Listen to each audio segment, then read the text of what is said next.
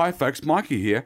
Now while Paul's in England, we're going to take this opportunity to look back at some of our favourite episodes from the earlier seasons. And today, it's the curious death of Napoleon. Not so much a whodunit, but a what-done-it. I hope you enjoy it, and we'll be back with some fresh episodes before Christmas. Hi everyone, and welcome to Heroes and Howlers and the Rest is History.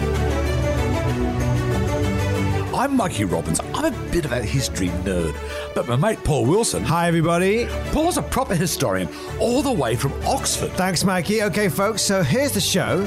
It's about the unsung heroes, the bizarre twists of fate, those weird bits of history that have surreptitiously changed the course of mankind. Yeah, actually, mate, it's also about the cock-ups. Yeah. Those howlers, the moments of madness, they're sometimes tragic, sometimes comical, that have made the world what it is today.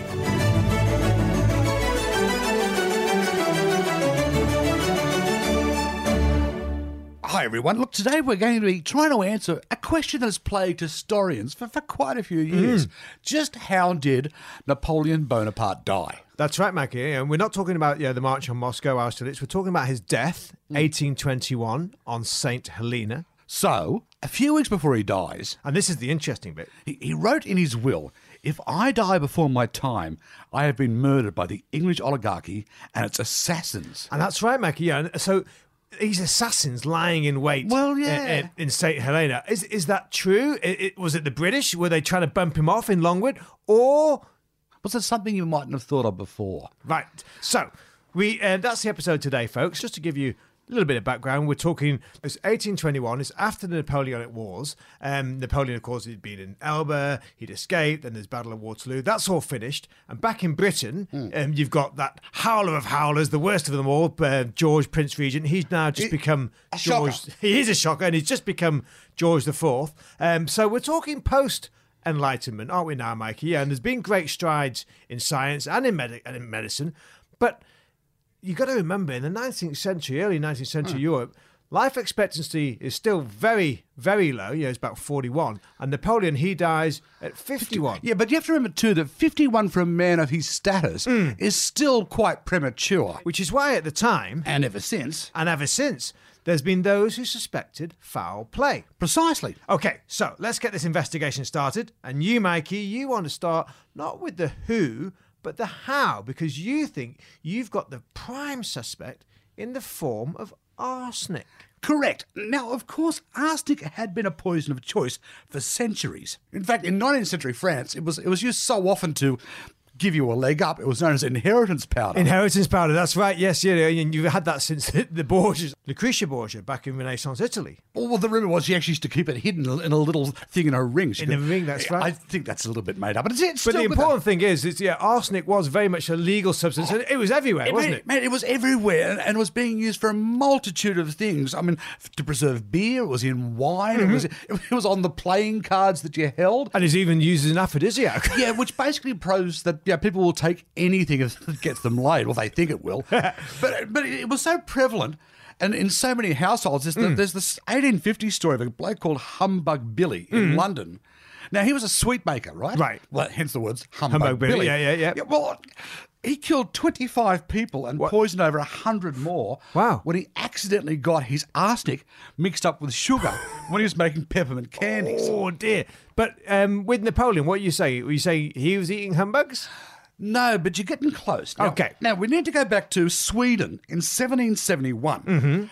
There was a rather gifted chemist known as Carl Scheele. Right. Who loved sort of, apart from doing his apothecary stuff, he liked doing experiments. Right. Now, he'd come up with a pigment called Turner Yellow. Nice, yeah. Which is famous for... the Turner painter, Turner. Well, actually, no. It's not named after Turner the painter. Right. It's named after a bloke with exactly the same name.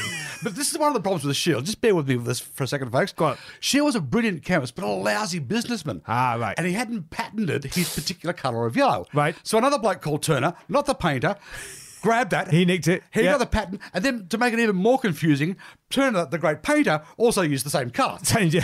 But, okay, we're going to move aside from the colour. Yeah, we're moving on. It's not just yellow you're talking about. You're also talking... green. And that's the thing. Scheele was also mucking about trying to find a particularly beguiling shade of green. Right. And he came up with a compound that was known as copper arsenite. Oh, yeah, that doesn't sound too good. Very bright, very beguiling. And, Yeah. and the word so it's got arsenic in it. Arsenic, so he's using arsenic to make paint. Yeah, Right, okay. yeah. And in fact, the moment he makes it, it's virtually banned in Sweden. Banned. Not surprised. Yeah, but here's the thing. It's such a striking shade of green, word gets out, and suddenly everyone wants a piece of Oh, it. what, in the rest of Europe? Mate, England loves it so much, it actually ends up in the wallpaper. In their wallpaper, right, okay. Although I suppose that does make sense because we are now in the Industrial Revolution, aren't we? So you've got the exploding middle classes, and there was a lot of that house decoration, and I think wallpaper really takes off, doesn't it? Yeah. Well, mate, in fact, in 40 years in the 19th century, wallpaper production goes up 2,615%. Right. That's how much the English fall in love with Right, wallpaper. okay. Yeah, you got to remember, folks, you're talking this period is like the pre-Raphaelites, isn't it? Yeah. A lot of these people really want to look as fancy down as they can, and you've got that great designer, haven't you, William Morris? William Morris, not the guy who makes Morris cars. No, that's right. Although I would have liked to have been the same William Morris because I actually lived in Morris garages when I was at New College, but that's another story. We're talking about William Morris, the great designer, the great, the leader of design in the 90s. In fact, if you watch Antiques Roadshow as much as I do, you will hear William Morris's name come up quite often. And one of his specialities, of course, was wallpaper. And one of the most in-demand colours and designs used Shields green. Ah, right. So this Shields green with the arsenic is William Morris's wallpaper. And in the terms of the death of Napoleon, Paulie, we might just have our smoking gun.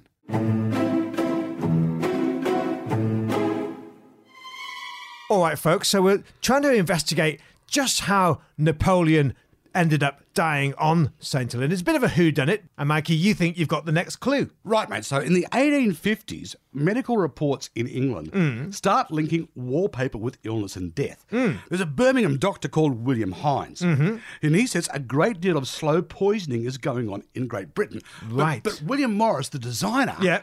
he dismisses this as nonsense and a witch hunt. Right, so Hines, he's actually putting two and two together. He when he says slow poisoning, he means The wallpaper. The wallpaper, yeah. He says that's a guilty party. Now, here's the thing. William Morris, and I know he is a great designer, and his designers are much respected, Yep. but he's my howler. Right. Because one thing that doesn't get mentioned is Morris's family actually owned the Great Consols mine in Devon, Right. which supplies half the world's demand for arsenic. Arsenic. Oh, he's an arsenic. Oh, so Yeah, he's well, got skin in the game. The family's got money in Right. arsenic. No, you know That's Morris. quite weird because Morris later on, he's known as a bit of a sort of rights campaigner, proto-Marxist. Doesn't he set up the Socialist League? Yeah.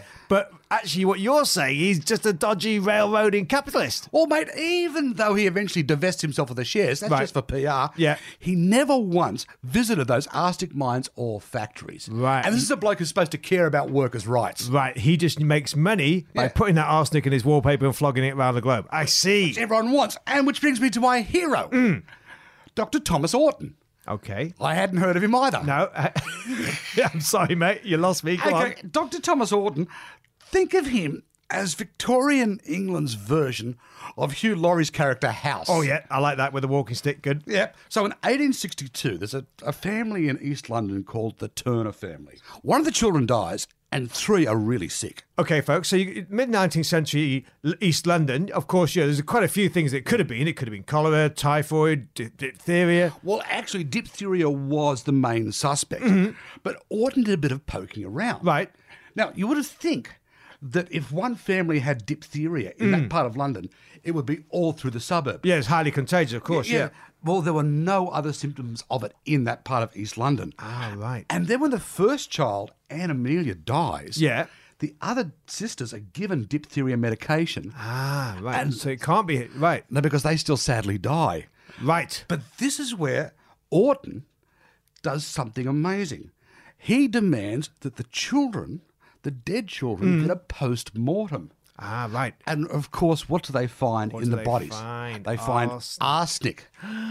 And then From wallpaper. So, was he quite a wealthy man? He's the sort of guy who'd have wallpaper in his home? Mr. Turner. Now, Mr. Turner was a bricklayer, but Right. he must have risen to sort of like a foreman style position. Sure. So he could afford to actually have a featured wall of wallpaper. And fortunately, our hero, Orton, had read about Hines' earlier investigations and reports. Right. And he'd noticed the green wallpaper in the family home. So what did Morris say? Well, Morris was defiant. Right. William Morris was completely defiant. In fact, he wrote a letter to a friend saying that instead of checking out his beautiful wallpaper, they should be looking at the water closets. Ah, right. You know, the toilets, the bathrooms. Yeah. Once again, it was diphtheria. The other thing, too, was even if the link had been proven between the wallpaper, which was full of arsenic, and deaths, people actually thought that you had to either lick or eat the wallpaper. Eat the wallpaper, right? Yeah, if you're actually going to be poisoned. So it goes to court. Yeah.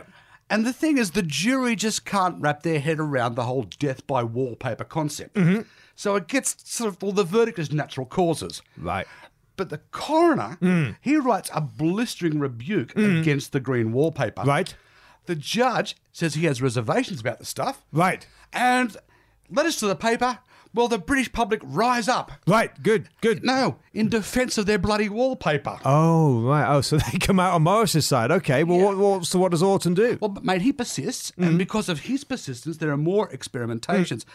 And eventually it's proven that in damp conditions... Yeah, like we said with the London Pea Supers. Yeah. Exactly. The arsenic... Well, England on any day, really. Well, is pretty damp. I wasn't going to say it. But yes, exactly. Those conditions in overcrowded East London where it was damp, the arsenic would either get into the atmosphere in either tiny flakes or, this is even worse, it would dissolve into a poisonous gas. Oh, right. Ooh, arsenic gas. Wow. So did they ban it? No. No. But to give you an idea, mate, Queen Victoria, after a visiting German dignitary at Buckingham Palace, complains of stomach cramps, right, she removes all the green wallpaper in the palace. Oh!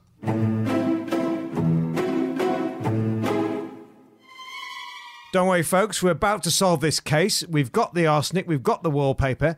But, Mikey, tell me, you said they didn't ban it. No, mate, they didn't legislate it. It basically went out of fashion, as things do. And also, too, round about the 1870s, they found a new compound which wasn't quite as poisonous. Right. But William Morris was unrepentant. Right. In fact, even after this was over, in 1885, he said, as to the arsenic scare, a greater folly is hardly possible to imagine.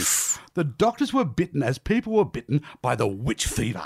By the witch fever. And of course, William Morris wallpaper, I suppose, still selling today, isn't it? So... And it's beautiful, and we should say it's completely safe. Completely has been for well over a century. All right, so now, Napoleon. Right. Napoleon has died. It's 1821. He's on St. Helena. Right. Now, I won't get a map out, Mike, but just the folks at home know, St. Helena is that little tiny island in the middle, literally, of nowhere in the South Atlantic, right? Because they'd gone to Elba and escaped too easily. So the British, he's now being captured by the British, and the British are holding him, and that's where he dies, and that is where he's buried in 1821. But in 1840, his body's exhumed to be sent back to France. Ah. And people are amazed when they dug the little fella up because he hadn't decomposed that much. Right. Now, you have to remember, arsenic, it poisons microorganisms. Right. It slows down decomposition. It's actually called arsenic mummification. Okay, right. So in the 1990s, they actually tested a strand of Napoleon's hair and they found massive amounts of arsenic in his system. Oh, right, okay. So this would tie in very nicely with what you said at the beginning about Napoleon writing his will, isn't it, Mikey? Yeah, the bit about how he was sure the British government was trying to bump him off. Okay, so the house Longwood where he was interred, right? Yes, yeah. So he's in prison, but it's quite a nice house. It's actually an old mansion on St. Helena, Longwood. And they've actually done it up for him. Right. And this is the thing. Just after his death, someone souvenired a swatch of wallpaper from Napoleon's bedroom. Ah, where he's incarcerated, right? Exactly. Now, this lies forgotten in a family scrapbook in Devon, England, for 150 years. Right. And just after they do the post-mortem on Napoleon's hair, this swatch of wallpaper is presented. It's tested. It shields green. It's chock full of arsenic. Ah, right. So he's been sleeping all this time in a bedroom full of arsenic wallpaper. Yes. And I would love to say that it was the wallpaper that killed him. Right. But see, here's the thing. Napoleon, all through his life, was very fond of giving away clippings of his hair. Was he?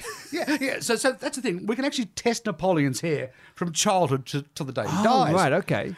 Now, remember how we said at the start, arsenic was everywhere. Sure. In that time in Europe, it was used for virtually everything. Household substance, yeah. So by looking at clippings of Napoleon's hair, we can trace just how much arsenic built up in his system while he was alive. Right. In fact, it looked like he had 100 times more arsenic in his system than you would expect a normal person to have today. So what you're saying is that because arsenic was so prevalent at the time, those levels could be completely innocent. Or maybe Napoleon could have been doing what rulers have been doing since Mithras, since ancient times, and deliberately ingesting small amounts of poison on a regular basis to build up a tolerance, just in case someone tried to bump him off. Right, so but either way, all this arsenic in his system wasn't doing him any favours. Precisely. And if we go back to what your man Orton was saying about arsenic infiltrating damp, sweaty conditions, and if we go back to St. Helena... On the map, which I'm not going to bring out, of course, mate. You'll see that St. Helena is right in the tropics, a hot, humid and very, very damp island in the middle of the ocean. So, if Napoleon was going to bed every night tucked up with Shields Green... It was the wallpaper that did it. Well, it probably just pushed him over the edge. And what about Morris? Well, here's the thing too. To his dying day, Morris still refused to take any responsibility. But, mate, you know Walthamstow, London? I do, yeah, just up the road from where I used to live in Highbury, yeah. Well, okay, if you go there, his old home is now a gallery museum. And one or two of the rooms still have the... Still got the original. The original dangerous wallpaper. Shields Green. Yeah, but if you go there, you can't see it because the public aren't allowed in. And even when the staff clean it once or twice a year, they've got to put on full hazmat suits to do the job. Oh, okay, folks, that's the end of the show. So if you've got any questions about Napoleon or swatches of wallpaper you want us to look at, drop us a line on all your social media using the handle @and the rest is hist. And the rest is hist. And you can find all that stuff in the show notes. Okay, and if you like the podcast, don't forget to like, subscribe and comment, whichever platforms you usually use.